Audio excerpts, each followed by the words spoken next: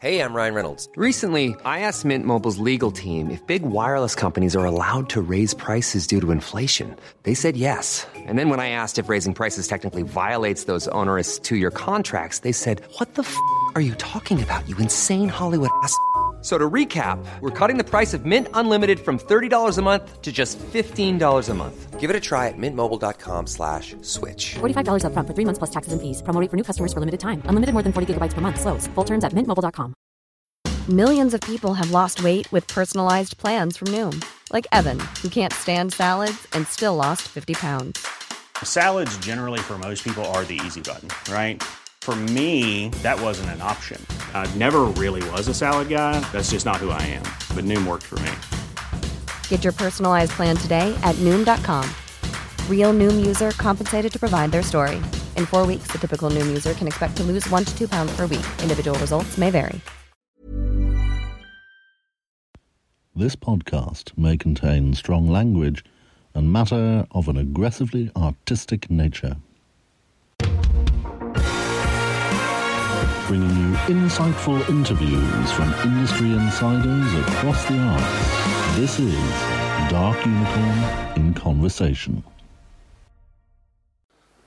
Hello, and welcome to another edition of Dark Unicorn in Conversation. If, like me, you were a child of the 80s, if you had any access whatsoever to British TV, it would have been hard to miss the Saturday night staple that was 3-2-1. I'm terribly sorry, I can't do the finger thing, really. I apologise. It, as a show, is remembered principally for three things. The outrageously abstruse riddles contestants had to solve in order to maybe win the top prize. Its plucky mascot, Dusty Bin, who sat in on the interview you're about to see. And its jovial Mr. Entertainment host, the comedian Ted Rogers, always present with a well-cut suit and a tint in the hair. Of course, Ted's own career was far more than just this show. He was a song and dance man as well as a comedian whose work took him around the world, working with the very top names in show business. Ted died in 2001 at the age of 64. He left behind 4 children, 2 from his first marriage and 2 from his second. The youngest of these, Danny Rogers, was just 11. He faced a childhood not only without the father he idolised, but with what had been a fairly blissful childhood taking an altogether more comprehensively traumatic turn. Now 30 years old, Danny Rogers is a well-respected young actor in his own right, with a particular affinity for panto and family entertainment. As well as being a Christmas-time regular, he's also one of the presenters of the touring version of The Sooty Show, and has been touring his one-man show about his father, Been and Gone, over the last couple of years. When we sat down to chat recently, we started, as we so often do, with his childhood, and whether it was particularly charmed, given what he was born into. Danny, would you say, I mean, obviously up to the point that you were 11, would you say that you had a charmed childhood, or was it much as any other, really? Well, I guess it was different to what you would call the norm, I suppose, in the fact that most people's parents, they come home from work and then you sort of go off on holidays as you would. Whereas for me, for when it was sort of broken up from school, I would be joining my dad and sort of watching him in summer seasons or Christmas pantomimes and things like that, and learning how to like push buttons that would make an oven blow up in a scene or something. So I guess that isn't the stereotype norm. But then, obviously, out of that creative side of the entertainment world, it would basically be the same as anybody other, playing football with my dad or going to see my mates. So a bit of both, I would say. You've got the other side of the entertainment factor, but then you've got the normal set of a childhood going to school each day, coming back, doing your homework. And 9 times out of 10, my dad would be away working anyway, so I wouldn't sort of see him as such. But I think it probably would have been a lot different if my dad was still doing 3-2-1 when I was growing up. That would probably be a lot different. But I think because the show had finished by then, he was sort of busy doing sort of other sort of seasonal shows and one-nighters. So I think for me, it didn't show that much difference to any other person. in that way in time. Because 321 ended in 88, was it? Yes, 88, yeah. The Christmas episode of that year, that was the last one. So they just did sort of specials at that moment. But yeah, 88 was the last 321 episode that was made. And you came along shortly after? 89. 89. Oh, right. Gosh. Yes. Do you remember the first time you were conscious of seeing live performance? I guess it would have been from pantomime, essentially, really. My birthday is a week before Christmas. And Dad always, that time, would be working. So for me, it would be a case of, right, your birthday's coming up. Dad's working in the show, and you get a chance to sort of see sort of backstage and obviously out front. So that is the only early memory I can think of being in the theatre. But I loved it. I mean, silly as it sounds, I used to watch the same pantomime show of the season literally every day, and I wouldn't get bored. And my dad was like, "You know the story better than we do." But by the end of like the text and everything, but no, I just loved it. Anything I could do to be a part of it, which was amazing. Hilariously, my sister and I, we always used to join Dad in the song sheet. So that's the part of the show where the comic or the dame gets some children up and they do a song with them, interview them, ask them where they're from. And then they get a little prize at the end. And my sister and I always knew it's this time. So we would then try and get our way down to the front. And we both were up there, and he was interviewing my sister.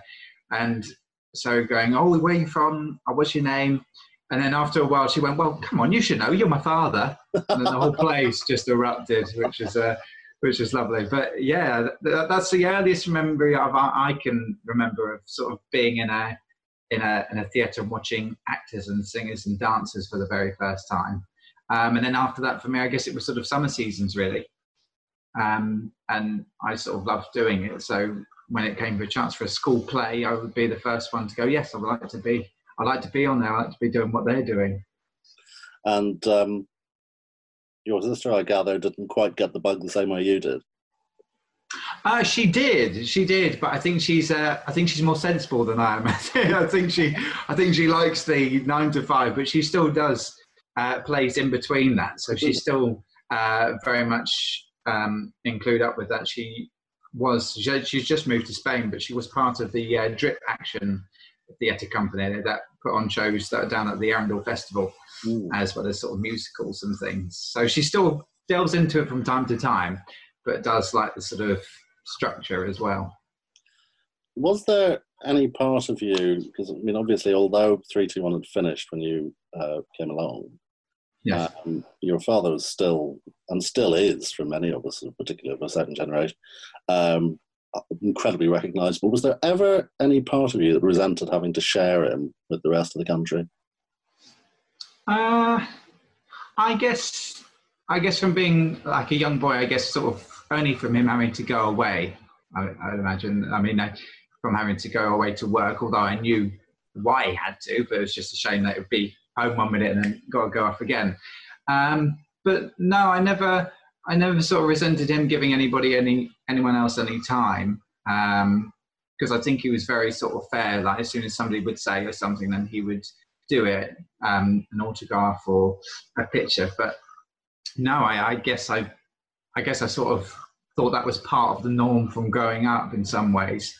But I know that from my mind anyway, that I never saw him ever turn anybody down. So no, not today, thank you. He would always be open to sort of discussion. I mean, hilariously, somebody said when he was out having dinner with him, he could see someone through the window opposite, sort of trying to get his attention. And halfway through his meal, he went out and said hello to them and gave them a little picture or what have you, and they went off and he went back and sat to his meal. And I know some people don't like that or do that, but my dad was a little bit different in that sort of way. As I remember seeing an interview with Vincent Price's daughter, where yes, of course he similarly never turned anyone away, and she said it was coming up to her birthday one year. It was her 14th birthday, And he said, no, I'm making you the promise. He said, we're going to go to Disneyland for the day, and I'm not going to sign a single autograph. The whole day is going to be about you. You've been so patient all this time. I'm not going to do it. And she said it got to about an hour and a half in Disneyland, where he turned away already about a dozen people. And in the end, she said to him, Dad, today is going to be so much easier if you just say yes. He said it's much harder to watch you say no than it is. Yeah, well, it's sad also because I can understand it. It's the fact that it's important as well because those fans have invested so much time in watching you as well that you don't. It's that first meeting of you essentially because they feel that they are part of your family because they see you in your home essentially.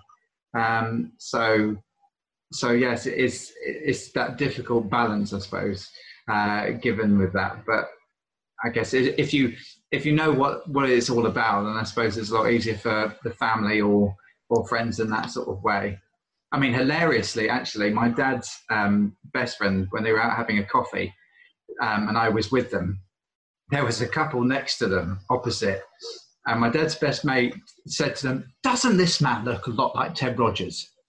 And they both looked and went, he does.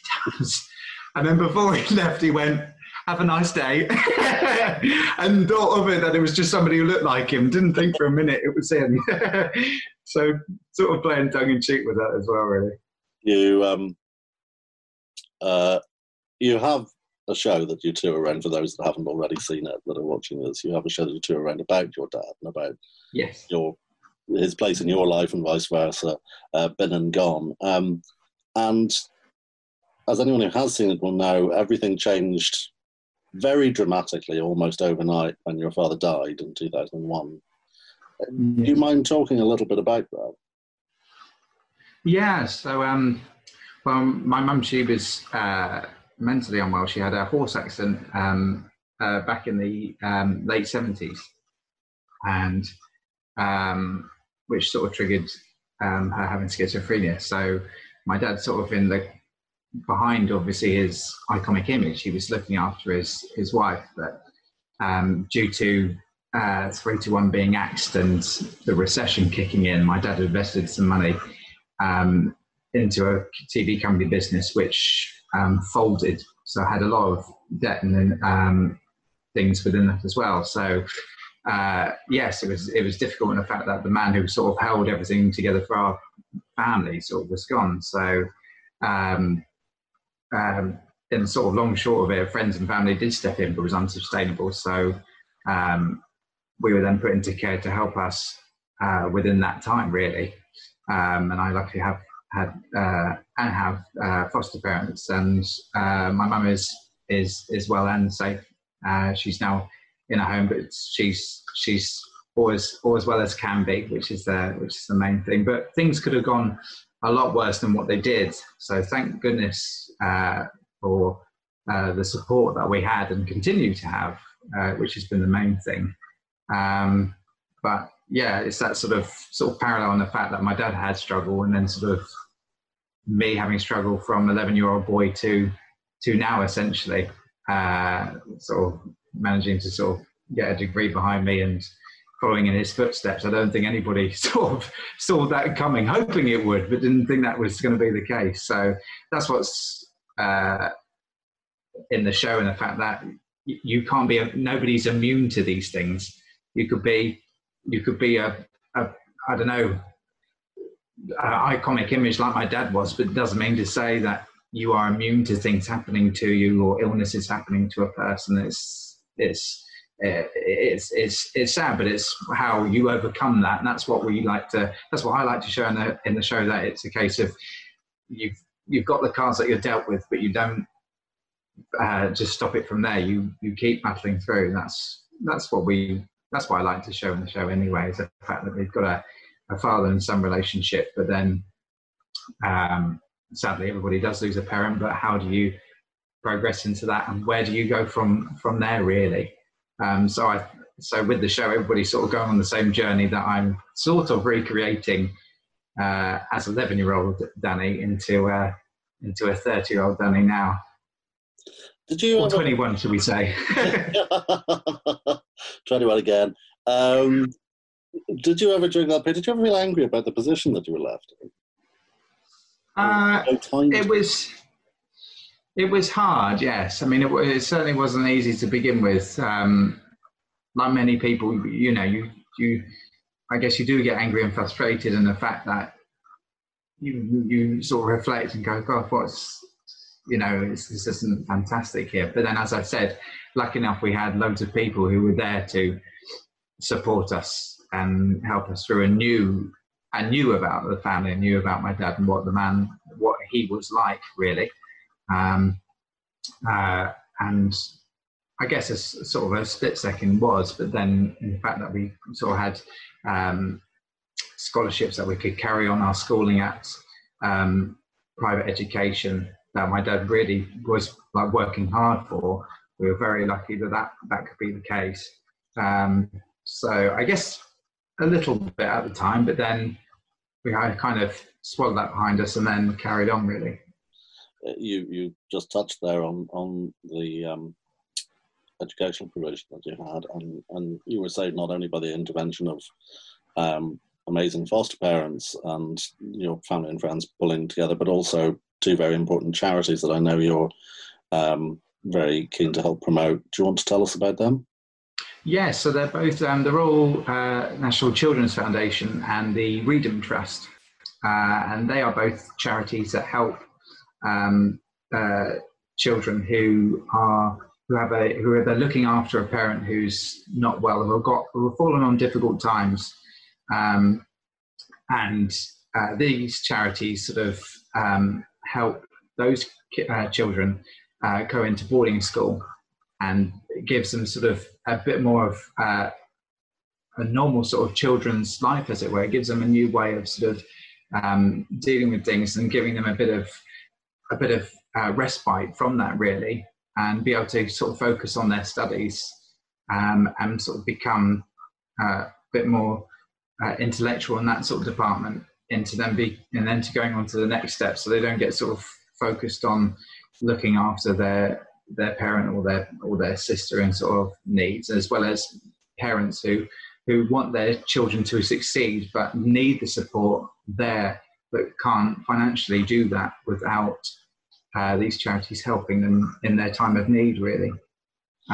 So it's amazing to hear people's stories when I go to these sort of conferences, and how well they've achieved from the situation that they're in, that I can completely empathise with, to where they are now is amazing. So those charities, for what they do, is just brilliant, really. That's the Royal National Children's Foundation and the Reedham Trust. Reedham Trust. Well, there will be information in the description below in this video for anybody who wants to find out more about their work and how they can help support it.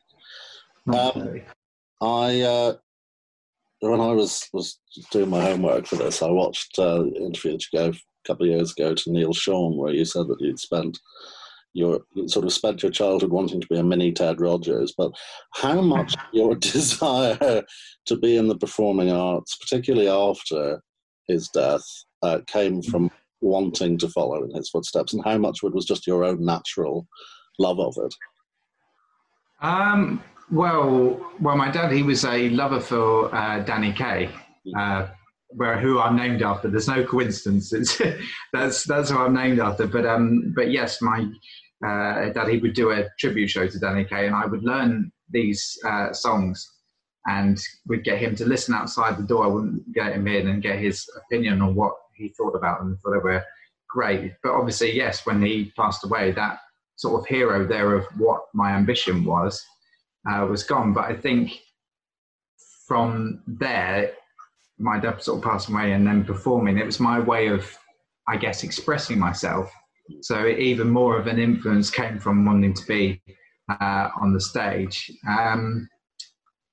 And I guess it was sort of musicals, really. That was the sort of line I sort of started to go into.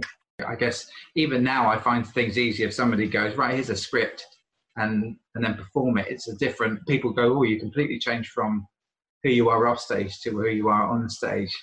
But I guess it's different. You rehearse things, whereas if you're talking to somebody like I am now, this isn't rehearsed really, so you never know what's going to happen.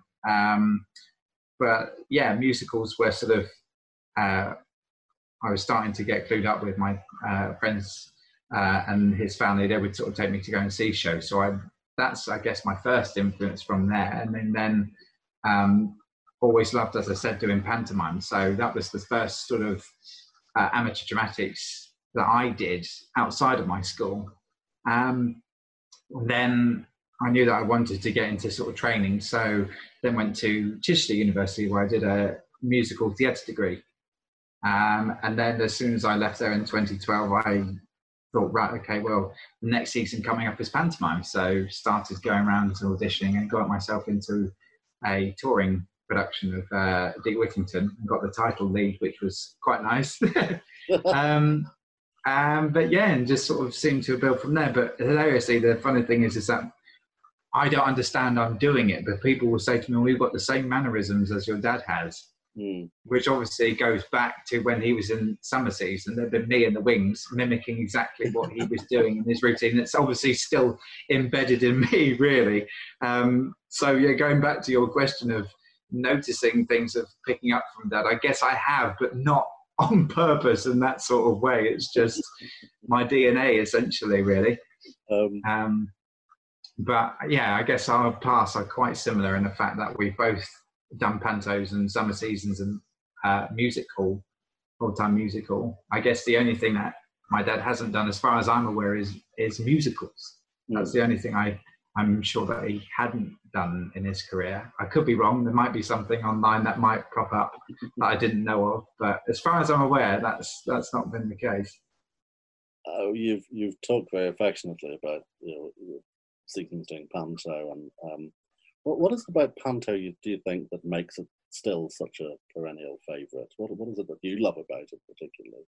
I think I love pantomime most, Paddy. I think it's because, well, for me especially, that was the first thing that I saw going to a theatre. So I know many people say it, but it's absolutely true, is the fact that's the first thing for a child to see live.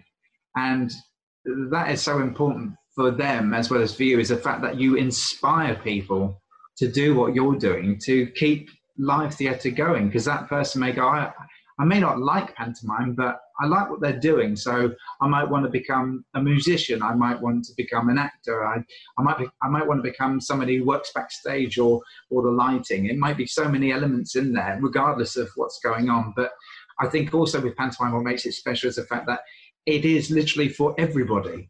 It's not just for a certain few, it's for everybody. There's always something in there. There's an innuendo that's in there. There's a topical joke.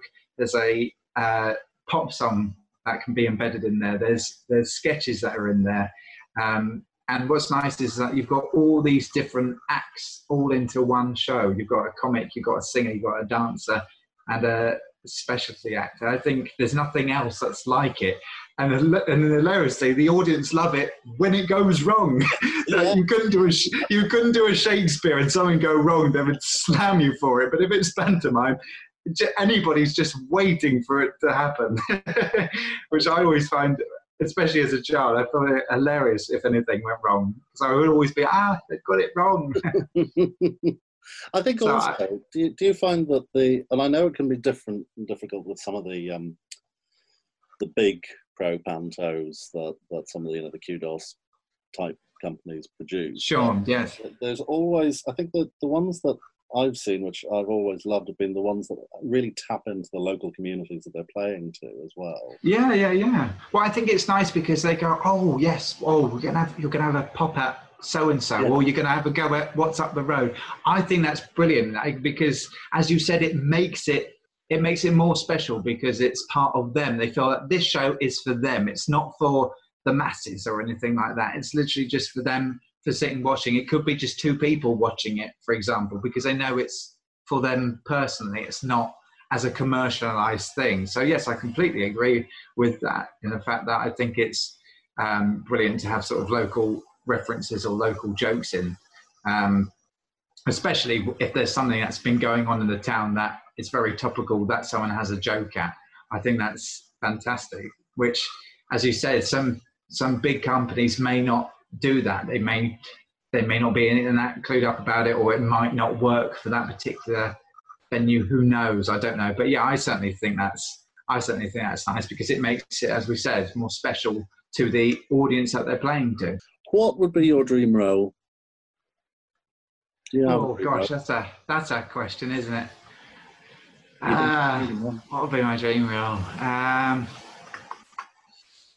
I mean, I loved it, and I think, I know I've already played it, but I'd love to do it again. I would love to play the MC in Cabaret on the West End. That would be a marvellous part to recreate again. I had a great time doing that when I was at university in my training. So yes, I would love to reprise that role out of the cupboard, as they say. Yeah, that would be amazing to redo that. It's a great role. It's a great role. The stage version as well, even more so, really. Yes, I think you can, obviously with the film one is brilliant, but as you said, I think with the stage one you can obviously play more because you've got the audience there. And what's nice is every time it always has a different adaptation onto it. Whoever seems to do it, everyone's got a different sort of mindset of what they want, so forth. So I think there's a little bit you can play around with the MC in certain ways. But yeah, I loved doing that part. That was brilliant. How have you been coping with lockdown? Well, I would say my garden's never looked so good. Just trying to keep busy, really, I suppose. I've been hilariously, I've been recreating a 3-to-1 online quiz. So I've been getting sort of celebrity sort of guests who've been reading out some clues, and getting some sort of friends who are other sort of actors and performers doing some performances, and then me just doing some silly little intro bit at the beginning and sort of linking them all together, so that some people can break up their day. If they're on Facebook or Twitter or Instagram or wherever, they can have a little bit of entertainment to their hands, and they can have a little think, right, okay, what does this absurd clue mean? And then I reveal the answer a few hours later. So it's just a bit of fun, and it just breaks out the day, really. For anybody who might want to go through the back issues of that and catch up with you, where would they find that? So you'll find them on YouTube. I've uploaded them all up there. So they're called 3-to-1 online quizzes. And I think at the moment we've got about 16 episodes, I think. So each one's numbered. So it might be funnier, actually, to see the answer of the clue first, and then and then watch what it's supposed to be and work it through that way. But yes, they're all up there just for a bit of fun for anybody who's passing on wanting a few minutes just to sort of kill or whatnot, just to entertain them throughout the day. You've had some quite starry participants, haven't you, helping you out with that? Yes, I've been very, very lucky. Who's been willing to go along with my madness. I've had John Challis, who's been on, Sean Williamson. I've had Anthony Costa. He's been another one. So quite sort of diverse sort of characters, and then had sort of people who've been performing. They've been singers, sort of tap dancers. Jugglers. I had a guy who's a great juggler called Dommy J, who did last week's episode, who's fantastic. So it's nice to get sort of variety sort of back out there, really, and sort of to maybe a new generation who's watching, who knows, but just a good bit of fun. What would you like to see come out of this current crisis in terms of the arts? What would you like to see the far side of this? I guess what I would like to see is how much the general public sort of turn to it in times of need, really. I think people seem to forget, or maybe take for granted, of how much we need entertainment in our lives. I think everybody, certainly, obviously we can't see, live shows, but everybody, I'm certain, has been watching Netflix, YouTube, obviously Andrew Lloyd Webber's musicals he's been putting out every week. I'm sure loads of people have been watching those. So I think people need to sort of see that it's a big part of our lives is entertainment, and we shouldn't take that for granted, and we need to embrace it with both hands, that it needs to keep going. We can't let it die. But obviously I appreciate there's other things that need to be looked after as well. But I feel that certainly with theatre, and once theatres can and will reopen, people need to go and support their local theatre and make sure it does keep going, and go and see more shows, and maybe change what you normally watch. If you are a theatre regular, and if you're not, maybe go, okay, we don't normally see a play. Let's go and see a Shakespeare. Or we don't normally we do always see a Shakespeare. Let's go watch a classical piece of music, or a pantomime. Go diverse and see what things are out there. And I'm sure that loads of people, especially at the moment being in lockdown, I would say there's probably even more creative stuff going out there that people can see that's diverse and what is normally out there, really. And I guess the beauty with it as well in some ways is that people have been managing to make different platforms for themselves by doing it. They've managed to find their niches and what they like doing and what they want to perform. So yeah, I would definitely say that I think people need to make sure that it's not a thing that goes away. We need to make sure that it keeps going, and support it in any way you can. Your dad played a few Tory party conferences in his time. Do you think he'd have accepted an invitation from this lot? Sorry, say that again, Paddy. He'd have accepted an invitation from the current crop. If the money is good.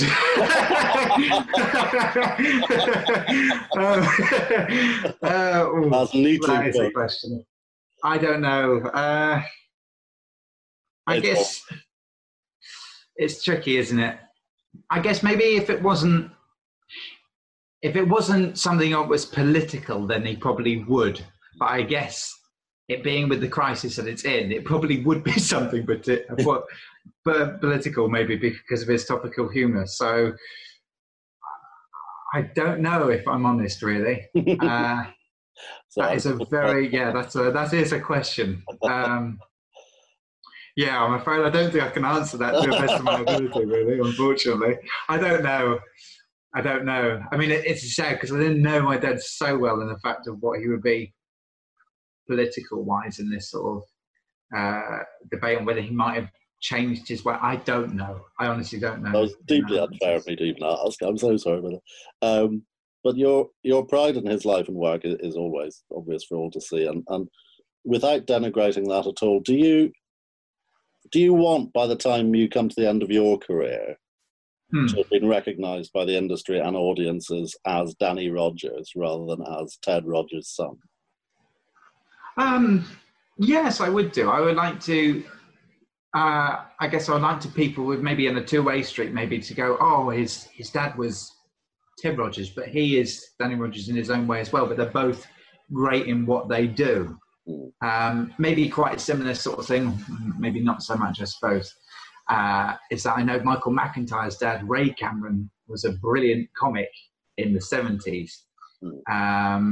And then obviously he's gone on to be a comic in his own right. And I suppose only a certain select few would know of his dad. And I guess with his fame now, maybe people might know a bit more. So I don't know if it might be something like that, maybe in the fact that obviously by the time I get into, I don't know, later on in my career, I mean, it would be nice, but I don't think my dad's name may be around as much. But then if my name starts to get out, then maybe his name might be getting out as well. So I guess there's a two-way street in that sort of department, really. And the fact that it's, I mean, I know quite a few people, they shy away from it in some ways. Like I know Joe Pasquale has a very talented son, and in his own right, Joe Trissini.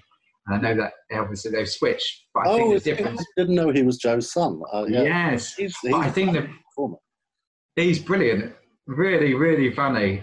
But I think that's it, is the fact that maybe if Dad was still alive today, I guess maybe I would sort of do it in a different way. But because I lost my dad when I was 11, and see him as my hero and always will do, I guess it's me sort of going, look, I love and admire my dad, and at the end of the day, I can't help who I'm related to. You look at my face, you know exactly who I'm related to within an instant, really. I mean, hilariously, though, one person did say in a review, going, "Oh, I've noticed you've been doing Been and Gone. What was it like being playing Ted Rogers?" And didn't know that I was his son, which I thought was hilarious. It was very funny. At what point did you not put two and two together on the name on the CV? That's No, it did make me laugh. I thought the eyebrows were a dead giveaway, but clearly not. We get to a slightly different part of the interview. 2020 has obviously tragically carried off a lot of people. One of the people who's been carried off in 2020 was James Lipton, who founded the famous Inside the Actors Studio program and class. And he would end every interview with the same 10 questions before he'd open the floor. I've decided I'm going to nick those. Seeing as he nicked them before, I have no qualms about stealing them from him. So, what's your favourite word? Favourite word? Fantastic. And your least favourite word? Pardon. I don't know why, it just is. I don't know why. Don't question it, it's fine. I do say sorry, I'm polite, I promise. Oh no, that's absolutely fine. Here's a question that can be viewed in very many different ways and answered whichever way you wish. What turns you on? Live entertainment. And off? Gemma Collins. Gemma, there's one for you there. Sorry, I'm going to get letters now. What sound or noise do you love? I guess at children's laughter, I suppose. It's got to be, really. And what sound or noise do you hate? Neighbours doing DIY. What is your favourite swear word? Dominic Cummings. There's half the audience gone. I can assure you, if it's anything like our core audience, you'll have lost almost nobody. All right. What profession other than your own would you like to attempt? Ooh. Maybe a pilot, I think. And it's not going to happen. Well, it's only won't be happening for Dominic Cummings because you do need very good vision. Yes, I'm going to need it. What profession would you absolutely not want to undertake? Ooh. A mathematician. And leaving aside any particular beliefs you may or may not have, if when your time comes and you discover that heaven exists, what would you most like to hear said to you when you arrive? Welcome to paradise. Fingers crossed. We've had a handful of questions sent in by people. The first one, and I mean, no one who knows who he is can fail to notice the presence of Dusty Bin in frame here just behind you. Lurking behind me. Lurking behind. This comes from Julie in Aberystwyth. She says, if ITV came to you with an offer to front a revival of 321, would you do it?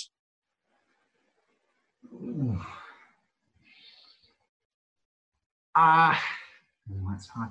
I guess I would do, but I would like to know what they're going to do with it, I guess, in some ways. It's got to be modernised. It couldn't be as it was. It certainly has to be modernised. You still have to have Dusty and the Clues in it, especially.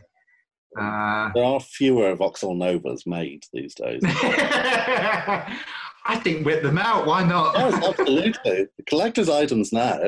Yes. Yes. Also linked to that, Dan from Walthamstow asks, and I happen to know the answer to this because I've seen your show, said, how, on a 3-2-1 level, how is his finger work? It's not too bad. That one's all right as well. You used to race your dad, didn't you, to do that? I did, yes. Hilariously, I don't actually remember learning to do it. All I can remember was racing with him to do it, and he would always win. So I had no chance. We had two people send in similar questions here. Luke from Portsmouth was asked, as a Sooty Show presenter, how difficult is it to act against the world's most famously silent bear? Strangely, it's not really. If anything, for me, I found it very surreal, and the fact that from watching Sooty as a kid, and he's literally within a metre not just a few inches away from me, and I'm reacting to it. But I guess it wasn't so much to me, because I guess from watching it as a kid, I believed in Sooty, and as silly as this may sound, I still believed in talking to him, even though it's a puppet. But I still believe that this bear is real, and Sweep is real, and Sue's real. So I always felt that I was chatting to them. It wasn't a case of I don't know, just something that's there. I mean, I think it's exactly with Dusty. Dusty's theoretically he's just a bin, but you talk and interact with him when you're on the stage. So I guess that's, again, it's another thing that's embedded into me. So it was very easy for me. Barney from Putney had also asked, was Sooty a massive diva? Yes, he always had his own suitcase. No, not at all. Not at all. Sandy from Norfolk asks, are there any panto legends that you're absolutely dying to work with? I would love to work with Brian Conley. That would be a panto legend I would love to work with. Certainly. I'm just trying to think. I mean, I was very lucky. Certainly panto greats, and I was so lucky to work with the Patton brothers. Oh, yes. Who, for those who don't know, they're the older brothers to the Chuckle brothers. And they started way before them. They were actually a foursome before they split off. And they came together as a four with the Chuckle brothers, and then they noticed that they could get sort of better gigs but split. So they decided to split and said, look, do you mind if we keep Chuckle? And they kept Patton, and then the rest, as I say, is history, really. But no, they were fantastic to work with. They worked with my dad a few times prior, but they were just a complete variety package in one. Tap dancers, song and dance men, the straight man and the silly man. It was just fantastic to watch. So, in that way, I suppose I have already been there, but Brian Conley would be another one that I would love to work with in the panto legend department. Yes. And finally, we may have already covered some of this, but Dave from South London, aside from your dad, which light entertainers, past and present, do you most admire? I love Bradley Walsh, I would say. I'd say he's sort of one of the entertainers from, from that sort of similar era to my dad, who's sort of now in the modern time, I guess, really. I very much like Bradley Walsh, and the fact that he can do a bit of everything, really. Yeah. He's a comic, he's a singer, he's an actor, he's a game show host. So yes, I'd say definitely. Thank you so much for joining us for this, Danny. It's been a real pleasure talking. No, thank you very much, and thank you for those questions as well. Ooh, hot seat in here. Danny Rogers, thank you very much indeed. Thank you, Paddy. You've been listening to Dark Unicorn in Conversation with Danny Rogers, written, presented and edited by Paddy Cooper, theme music by Curtis Batson. Special thanks to the estate of James Lipton, Paul Holman Associates, the Lowther Pavilion, the Rogers Family Photo Archive, the Royal National Children's Springboard Foundation, the Reedham Children's Trust, ITV Central News and Yorkshire Television. The series is executive produced on behalf of Dark Unicorn Productions Limited by Eleanor Sturton. COVID-19 presents one of the greatest threats to theatre in living memory.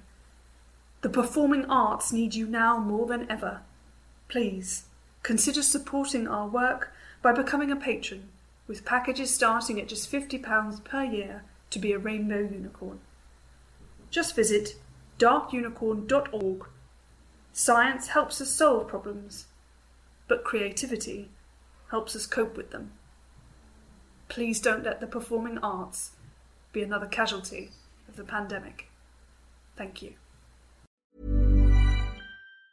Hi, I'm Daniel, founder of Pretty Litter. Did you know cats tend to hide symptoms of sickness and pain? I learned this the hard way after losing my cat, Gingy. So I created Pretty Litter, a health monitoring litter that helps detect early signs of illness by changing colors, saving you money and potentially your cat's life. Pretty Litter is veterinarian developed, and it's the easiest way to keep tabs on your fur baby's health right at home. Go to prettylitter.com and use code ACAST for 20% off your first order and a free cat toy. Terms and conditions apply. See site for details. Planning for your next trip?